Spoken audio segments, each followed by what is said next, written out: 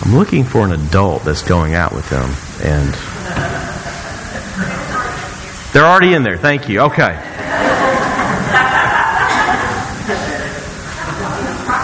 I'm thinking about them. Okay, I'm not just sending them out. I'm making sure they're okay. All right.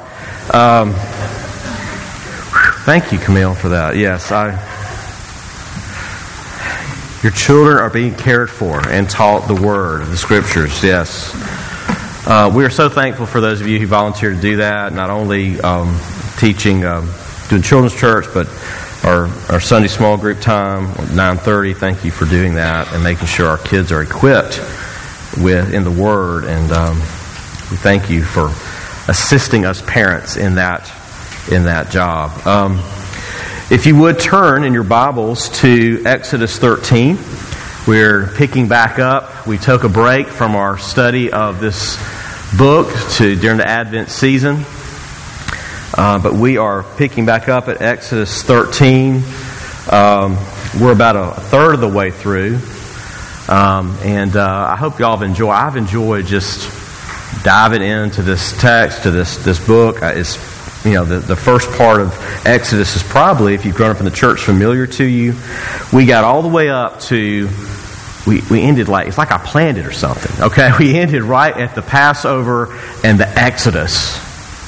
And that's what happened in Exodus 12. And we see the final plague come, the Pharaoh sending them out and them going out, and God institutes this Passover, not to repeat the Passover event, but to commemorate it, a meal to commemorate what God did in the Passover in Egypt, and this redemptive act. And so that's where we ended. So let's pick back up, Exodus 13. We're looking at verses 1 through 16 this morning. Before I read, let's pray yet again. Lord God, we cannot really know your word, understand your word apart from the help of the Spirit. So, Holy Spirit, the same Spirit who inspired Moses to pen these words, to record these words, may you illuminate your word and shine your light on it so that we may understand it, we may remember, devote it to our hearts, devote it to our minds, we may be transformed by it. We need your help, so do that. And help me to lightly explain, profess the good news we find here in Exodus. We pray this in Jesus' name. Amen. The Lord said to Moses, "Consecrate to me all the firstborn. Whatever is the first to open the womb among the people of Israel, both of man and of beast, is mine." Then Moses said to the people, "Remember this day in which you came out from Egypt, out of the house of slavery. For by a strong hand the Lord brought you out from this place. No leavened bread shall be eaten. Today, in the month of Abib, you are going out. And when the Lord brings you into the land of the Canaanites, the Hittites, the Amorites, the Hivites, and the Jebusites, which he swore to your fathers to give to you, a land flowing with milk and honey, you shall keep this service in this month. 7 days you shall eat unleavened bread, and on the seventh day there shall be a feast to the Lord. Unleavened bread shall be eaten for 7 days. No leavened bread shall be seen with you, and no leavened bread shall be seen with you in your territory. You shall tell your son on that day, it is because of what the Lord did for me when I came out of Egypt. And it shall be to you as a sign on your hand, as a memorial between your eyes, that the law of the Lord may be in your mouth. For with a strong hand the Lord has brought you out of Egypt. You shall therefore keep this statute as its appointed time from year to year. When the Lord brings you into the land of the Canaanites, as he swore to you and your fathers, and shall give it to you, you shall set apart to the Lord all that first opens the womb. All the firstborn of your animals that are males shall be the Lord's. Every firstborn of a donkey you shall redeem with a lamb, or if you will not redeem it, you shall break its neck. Every firstborn of man among your sons shall be redeemed. You shall redeem. And when in time to come your son asks you, what does this mean? You shall say to him, by a strong hand the Lord brought us out of Egypt from the house of slavery. For when Pharaoh stubbornly refused to let us go, the Lord killed all the firstborn in the land of Egypt, both the firstborn of man and the firstborn of animals. Therefore I sacrifice to the Lord all the males that first opened the womb, but all the firstborn of my sons I redeem.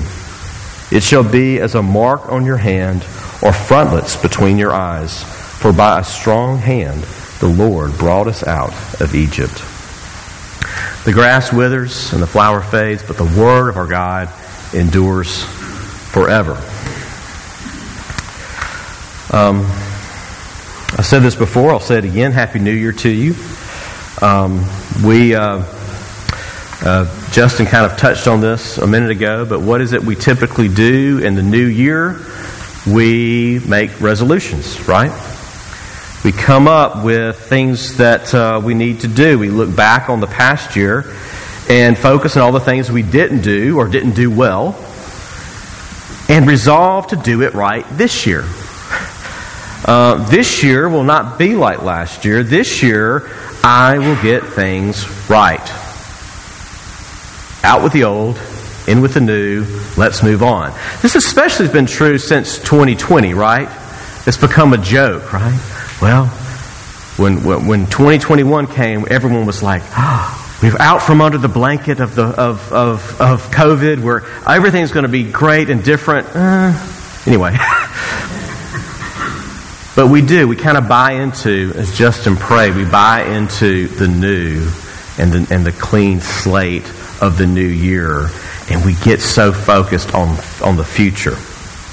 However, I think we can be too quick to move on to the new. The past year wasn't all bad, was it? Are there not things we need to remember? That perhaps before we move on and make resolutions, we should take time to reflect. What happened in 2022? What were the ways, especially as Christians, we need to stop before we move on and think, in what ways did God show His faithfulness? In what ways did God help us? What are some ways we can see that God showed us more clearly that He is for us and He is with us? Even in the hard things, right? You know? Instead of just kind of putting out of our mind the struggles and the hardships we had, as Christians, we know that even in those things, God is at work. And it would be to our detriment to just forget and act like it didn't happen. We need to, even in the difficult things of the past year, we need to stop and think. We as a culture are too quick to move on and look to the new. We need to stop and we need to remember.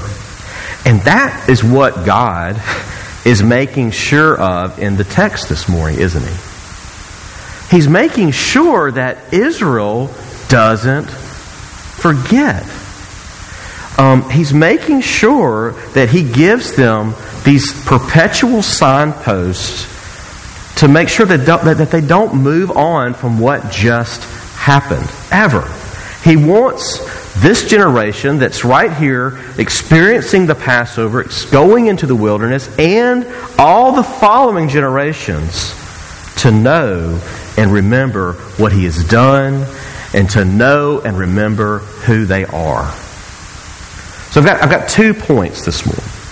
2 points that I want us to see that are clearly in this text. First, He wants Israel, and I'm applying that to us as the new Israel, the church. He wants the people, Israel there, back in Exodus in the time of Moses, and He wants us to know that we were delivered by the Lord.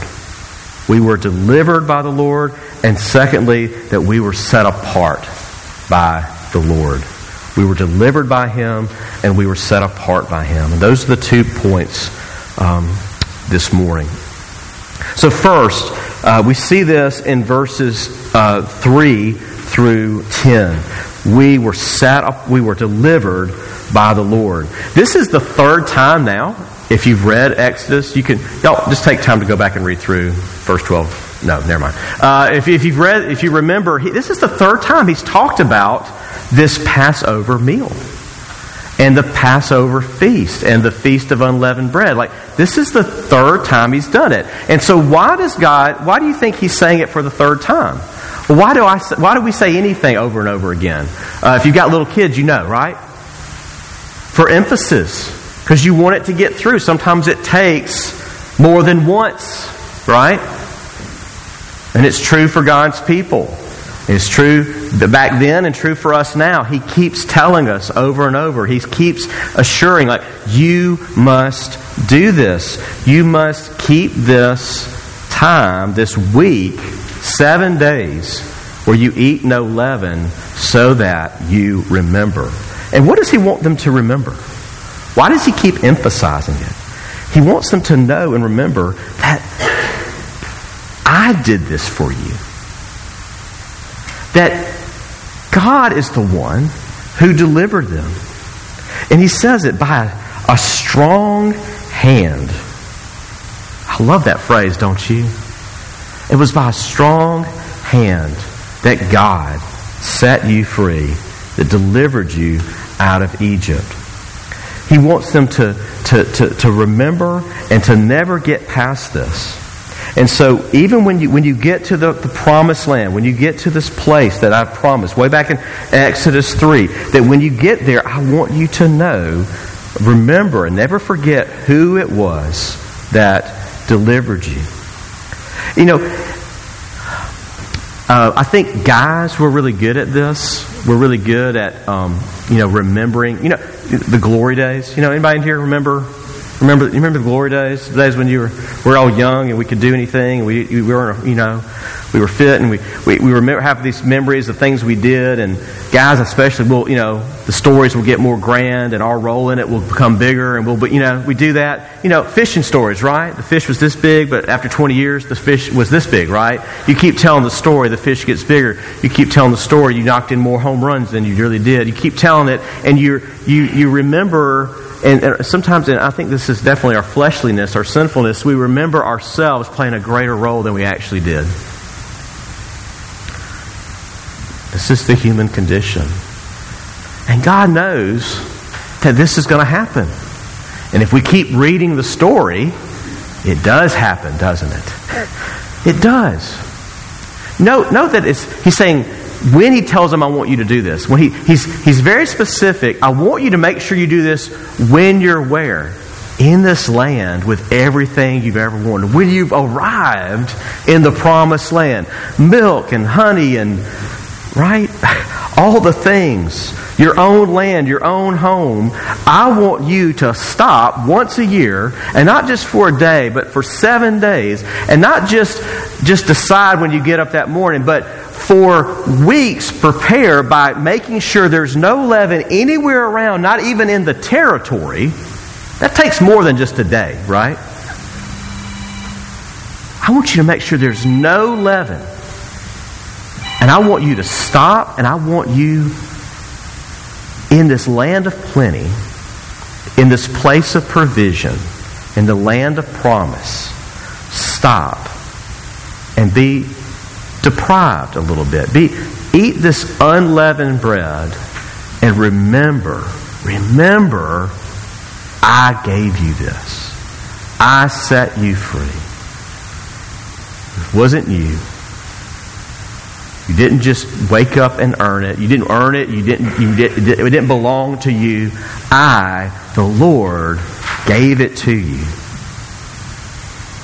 It's important. It's important that you do this. And look what he says. He says, I want this to be as a sign to your hand and a memorial between your eyes. And he says it again as he's talking about, and we're going to come to this, as you redeem the firstborn. A sign on your hands and a symbol between your eyes. And And if you know anything about the Hebrew, the Jewish tradition, there's actually these things called phylacteries, where they take these boxes and they take this text and other texts and put them in these boxes, and they wrap it around their arms and wrap it around their head, and literally have this scripture on between their eyes and on their hands during their morning prayers. There's no evidence in the scripture that was that was intended. I think this is more figurative. But it's to be so present to you, so clear to you, just you can't. How can you not see something, be aware of something that's right here? And when you're talking to someone, if they had something right here, I'm going to see it, right?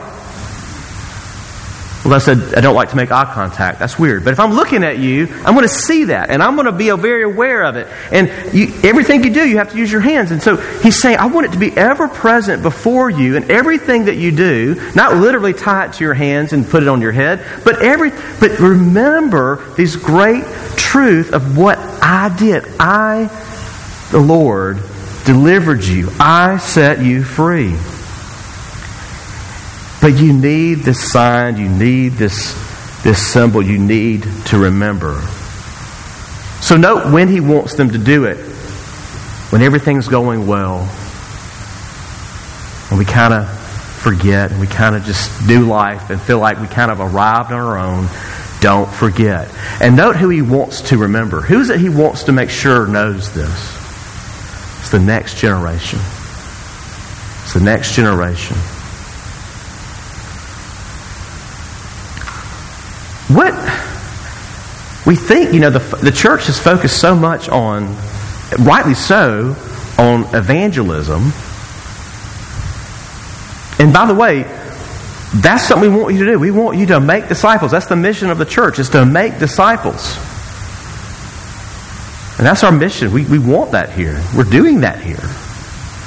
But I think what's so often forgotten in the church is, first and foremost, we're to evangelize, make disciples of our children. That we, people with kids and adults here in this church and in the church at large, we should be living in a way that's distinct. Living in a way that's unto the Lord, that's where we do weird things like show up to church every Sunday. We do weird things like pray in the morning, pray in the evening. That we're distinct enough that kids go, why do we do this? Why are you like that? What's going on? And you see here that he says, I want you to make sure you do this, because there's going to be a point where the next generation will come along and not understand why in the world we eat flatbread for a week.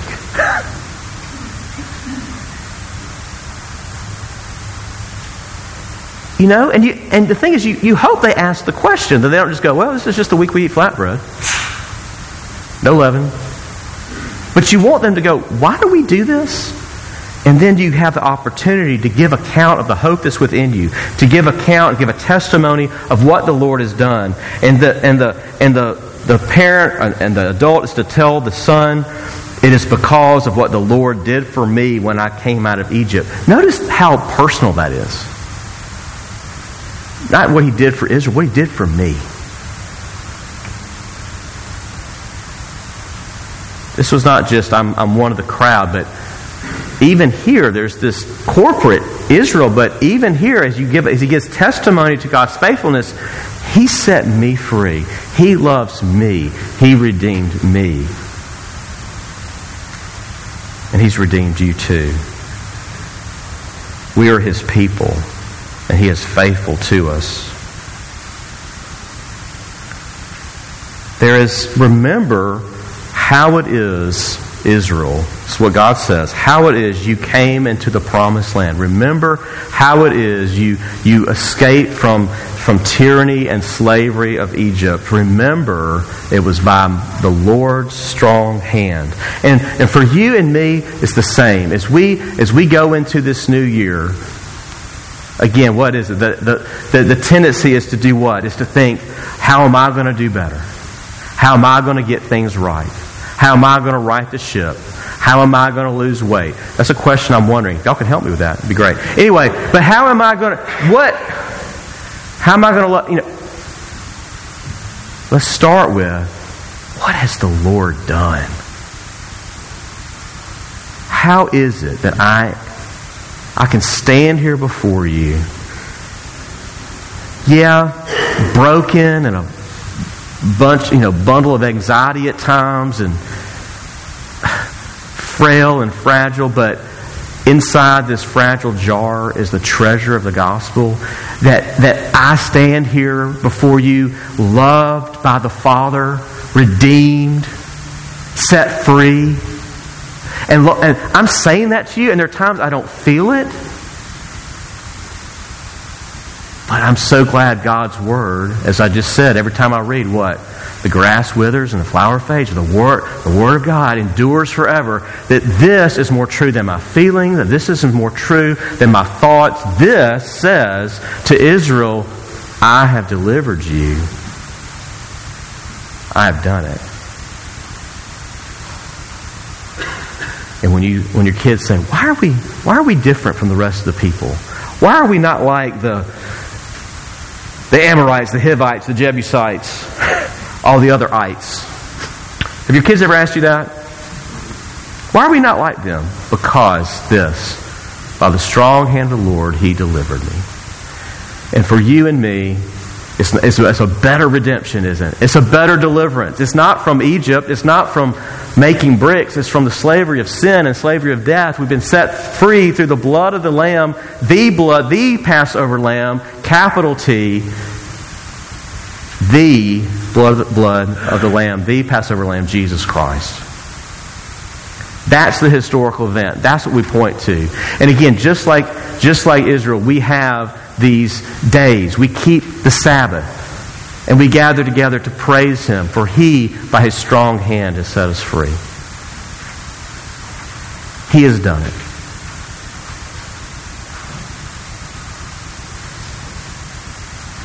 We set aside a time of commemorating, of remembering that God came into the world on Christmas. We set aside, as not just one Sunday, but 4 Sundays where we think about and meditate on and revel in the goodness that God became man so that He could take away and pay for the sins of all His people. We do these strange things. We do these practices. We have these signs. We have these seals. We have the sacraments. And we'll go into that a little more in a minute. But to what? To point to the fact of what God has done for us. We have been delivered by the Lord. And kids, we want you to know that. We want you to know that. That's what they're being taught in that room back there. Kids, if you're in here right now, kids, children, listen. Ask your parents questions. Parents, be ready to answer the questions. If you're not sure, come talk to me. We want you to be ready to answer these wonderful questions your kids are going to ask you about why we are distinct and why we do these things in the church. Because by the strong hand of the Lord, He has delivered us. By the cross of Jesus, He has delivered us. That is what He has done. Second thing we need to remember is that we are set apart to the Lord. We want to remember what He has done for us and remember who we are in Him. We see at the very first verse, it says, the Lord says to Moses, consecrate to me all the firstborn, whatever is the first to open the womb among the people of Israel, both of man and of beast, is mine. And he pauses there to reiterate the unleavened bread feast and what's to be done there. And then he picks back up in 11. When Yahweh brings you into the land of the Canaanites, as He swore to you, you shall set apart to the Lord all that first opens the womb. And, this is another way God wants to point to what He has done. Wants to make sure that His people remember not only what He has done, but who they are. When we read this, it sounds kind of weird, doesn't it? consecrate all the firstborn. Set apart all the firstborn to the Lord. And then you read about sacrifice, and then you read about donkeys and breaking their necks. And what does it mean to devote or to give over the firstborn to God? It almost sounds a little, dare I say, pagan. Like, you mean like a sacrifice? What? Give a child a sacrifice to what? What does it remind you of? It reminds you of, if you're thinking, if you've been reading the Scriptures, if you've read Genesis, it reminds you of what? Abraham and Isaac, doesn't it? You remember that? I scarred one of our kids in the church. We were doing a VBS about 4 years ago, and we were doing the sacrifice of Isaac, and I was playing Abraham. And I think it was Nathan or Joseph was playing Isaac, and I had a butter knife. And we were up here, and I was like getting ready to bring the knife down, and then God said no. It was a skit, right? And so, but one of the kids, they hear? No, they're not. But for a while there, it was like, Pastor's about to kill his son. Like it kind of. It took him a few months to realize that was, I was safe. Anyway, but really what's being shown there, and also what we see happen again in Egypt, is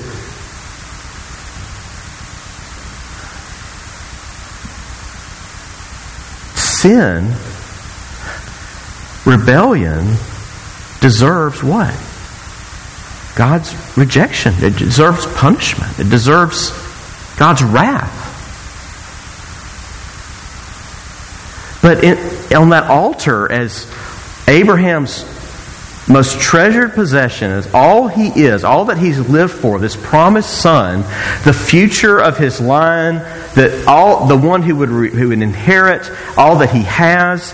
This, as Keller talks about in Counterfeit Gods, that Isaac was more than just his son. It symbolized all he would ever be, all that would come after him. As basically it was God saying, all that you are, Abraham, needs to be put on the altar. And he's about to bring the knife down, but God says, no, I'll provide a substitute. And you see the beauty of the symmetry. And in the Passover, God says, for the first time, we have all these plagues and all these things that befall Egypt, but they don't touch Israel. But this final one, he says, I'm asking you need to do something. That all the firstborn, all the heirs, all that would come next for the Egyptians, all the firstborn are going to die. But for you, Israel, I'm going to give you a way to a substitute. You can find that perfect lamb, and you can sacrifice that lamb, and you can eat that lamb, and put that blood over your door, and all your firstborn will be spared. I'm going to let you redeem your firstborn. I'm going to let you offer a substitute.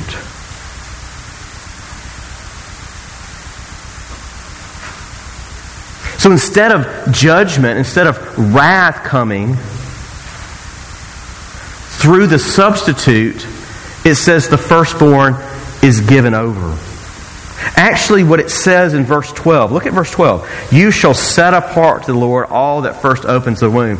Actually, literally in the Hebrew, it says, and you shall pass over to the Lord all the firstborn. And so it's not passing. It's not a sacrifice anymore. It's a giving over. I'm giving the firstborn to the Lord. The firstborn belongs to God now. That's the picture. And yet there was a price to be paid. But that price was by God's grace and by His mercy that a substitute can be offered. And again, why is he talking about donkeys here? It's kind of weird. That, he singles out people, makes sense. But why donkeys? Well, this was probably the most used unclean animal that the Hebrews used. You know, they had people on donkeys, and they probably brought donkeys out of Egypt, put their stuff on it. So the donkeys served a purpose, but they're also not clean animals. They're not animals that can be offered as a sacrifice, but they were useful, right? You ride them, you can put your stuff in it. It was kind of, like your car. But I think it's also there to show that if there was no sacrifice given, what had to happen? That animal had to die. That without sacrifice, without the substitute, there's death. But through the substitute, the firstborn are passed over and given to God.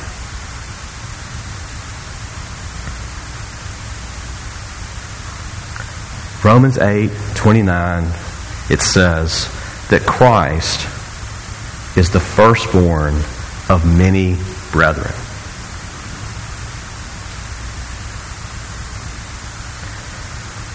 God wanted this to continue, for this sacrifice to be given. He wanted it to continue to generation after generation, so they would remember, along with the feast, the Passover feast, along with eating unleavened bread, what has God done? But remember who you are. And who you are is a people that belong to God. You belong to Him. And He wanted that son, as He saw His other kids or other family members that sacrifice being brought to the tabernacle and then to the temple. He wanted them to go, why do we do that? Because the firstborn that represents each family, they belong to Yahweh through a substitute, through a sacrifice. They have been bought back by God. We have been bought back by God. And again, not quite by accident, as we preached in Advent, what is one of the things that Mary and Joseph did? They brought their baby, their firstborn, to the temple for this very thing. They brought their baby, many babies, just like that. We're probably there. Just a temple full of babies, people being born every day, bringing their payment to redeem this son. And in that day, Simeon, if you remember, Simeon, through all those parents and all those babies, sees in the crowd and says, "This is my Savior. This is the Messiah. This is the one I've longed to see. This is the firstborn son." And though, yes, because they were obeying God's word, they brought a redemption, a sacrifice, but He's the one that would redeem all of His people. He's the one that He wouldn't receive a substitute, He would be the substitute. And so this morning I want you to see and be reminded of not only what God has done, but also who you are. And that through Christ, whether you were the first to be born, whether you are a man or a woman, we are all firstborn. He says He's the firstborn among many. Now, He's the only firstborn, but through our union with Him, but because we are united Him by faith, we are all firstborn of the Lord, and therefore we all belong to Him. In Hebrews 12:22, it says, "But you have come to Mount Zion, to the city of the living God, the heavenly Jerusalem, and to innumerable angels in festal gathering, and to the assembly of the firstborn who are enrolled in heaven."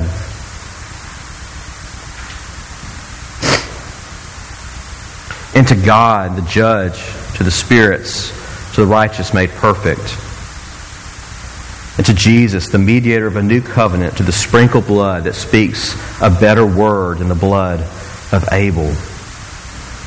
He refers to to the church, as the assembly of the firstborn. Why do we need to remember this? Why do we need to read this and know this? How does this apply to you and me? Because it's so often, not only do we forget, do you forget what God has done for you and how it is you've been saved, but you forget who you are. That all of us struggle with spiritual amnesia, do we not? Who am I? I'm a son. I'm a dad. I'm a husband. I'm a pastor. I'm a lot of things, but who am I primarily? I'm a redeemed of the Lord. Who are you? You're a lot of things. You've got a lot of things you do, a lot of various callings you're fulfilling. Yes, all from God, and you can be faithful in those, but even the good things you do and the good things that you are and the roles you play, you are first and foremost redeemed of the Lord, consecrated, set apart for Him. And normally when we talk about being set apart or being consecrated or made holy, we talk about that a lot here at this church. It's one of the, when we talk about sanctification that way, we're talking about a progressive sanctification, that we would grow in our holiness. And we do. That's why I love what do I always say at the end of the service? If you've noticed, I use the same benediction. It's my favorite one. May the God of peace Himself sanctify you completely. May your whole spirit, soul, and body be kept blameless at the coming of our Lord Jesus Christ. I want you to know, we who are in the wilderness, we who are in the in-between, that is, God is the one who has saved you, who has justified you, and is drawing you to Himself and conforming you to His image, and that will be complete when what? When Jesus comes. But here, He's talking about this other sense of sanctification where we are set apart as His own. We belong to Him. You belong to the Lord. Through the substitute, through redemption, we have been passed over to Him, and we belong to Him. Now, we say belonging. When we say belonging, that sounds kind of like this phone belongs to me. It sounds possessive. It sounds almost negative, but it's not. It's not how it's meant here. If you've known me for a while now, I've been here 5 years. If you've known me, you notice that I like to hold babies. Right? I like that. I don't know why. I just do. I do. Because I love your kids, and I love that we have kids here, and I love, and if they're quiet and sleeping, it makes you feel good. If they start crying, I hand them back. But I love your kids, but when I hold that baby, you know what it does? It makes me remember of my babies. Or when mine were little enough to do that. I mean, it really does. It reminds me of when these kids that belong to me, not possessive, not as a possession, but when I could just hold these little treasures in my arms. Nathan. Lily Fran. Joseph's there, yeah. I used to be able to hold Joseph. Can you imagine that? Anyway. But it reminds me of that. And I want you to think about that as the firstborn is passed, the language is really passed over, that God's just kind of going, here. Not possessive, you're mine, do what I say, but those babies being devoted to the Lord, belonging to the Lord, and that's who we are. The firstborn, through Christ, being given to Him, belonging to Him, cherished by Him. And we need to remember that. And because of that, that changes the way we see God's love for us and our relationship to Him. I belong to Him. But also it changes the way we see our life, that because we belong to Him, we are to serve Him. That our life is to be given in service to Him, not in fear that He will let us go and drop us, but because He will never let us go. That we keep this, we obey the Word. We keep these patterns. We keep reminding each other who we are and what God has done. We do that when we baptize these babies, as we, in a sense, still, as parents, devote them to the Lord. Recognize that it's by God's sovereign grace and faithfulness that this covenant extends to these little ones. And it's also through this supper, as we were reminded, that it's the work of the cross that set us free, not our works. It's the work of Christ. The Lord has delivered you. The Lord has set you apart for Himself. And you and I, we belong to Him. His firstborn, His treasured possession, His people forever. Let's pray. Lord God, we thank You for this, Your word. And